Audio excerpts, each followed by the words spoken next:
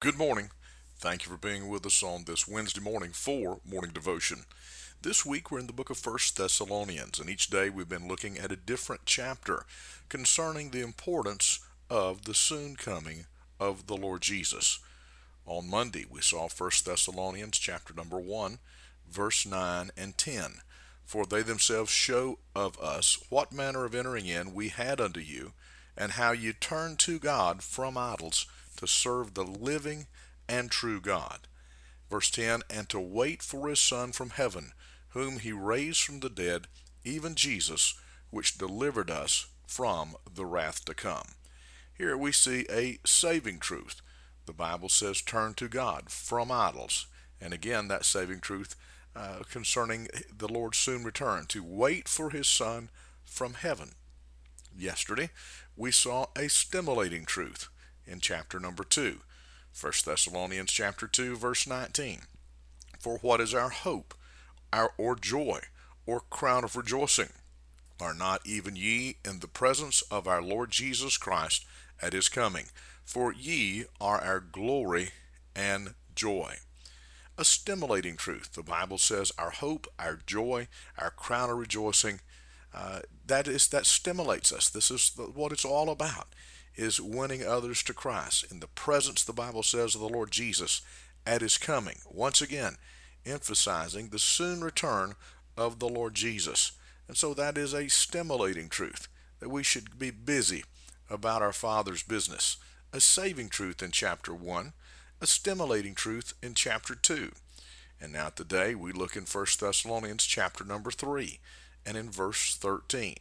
The Bible says, to the end he may establish your hearts unblameable in holiness before God, even our Father, at the coming of our Lord Jesus Christ with all of his saints.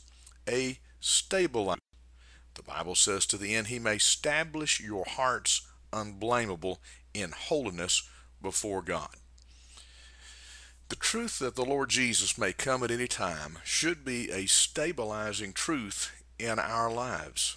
And simply put, we don't know when the end of our journey is coming. Certainly, we could be taken out by the way of death at any time, but most will live to be, will die, later in life, and most folk will. But there is that uncertain truth that the Lord could come at any time. I think about, and I use a very secular thought, but I think about car races. When it is clouding up and there's rain somewhere off in the distance, the race no longer becomes about the last lap. The race no longer becomes about the final lap or the 500-mile mark or whatever it is they're racing. You see, they don't know but what that race may be red flagged at any time. And so they begin to race aggressively. They begin to race each lap as if it was the finish lap, the final lap, the white flag lap. The same should be true with us, my friends. The fact that Jesus could come at any time should stabilize us. In other words, it should cause us to live a consistent life in holiness before God. How would you like to have the Lord come and you had something in your hand? You were in a place that you were not supposed to be.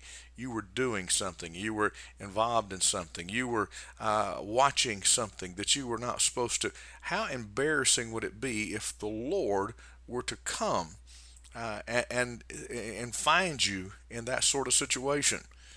Well, can I say, stabilize or establish your heart unblameable in holiness before God, even our Father, at the coming of our Lord Jesus Christ with all his saints.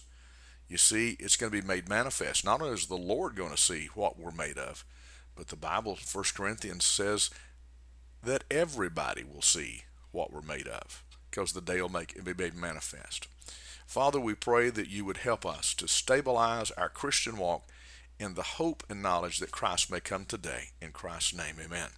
This is Pastor Randy Barton of the Anchor Baptist Church, 3232 Hendersonville Highway in Pisgah Forest, North Carolina. Have a great day.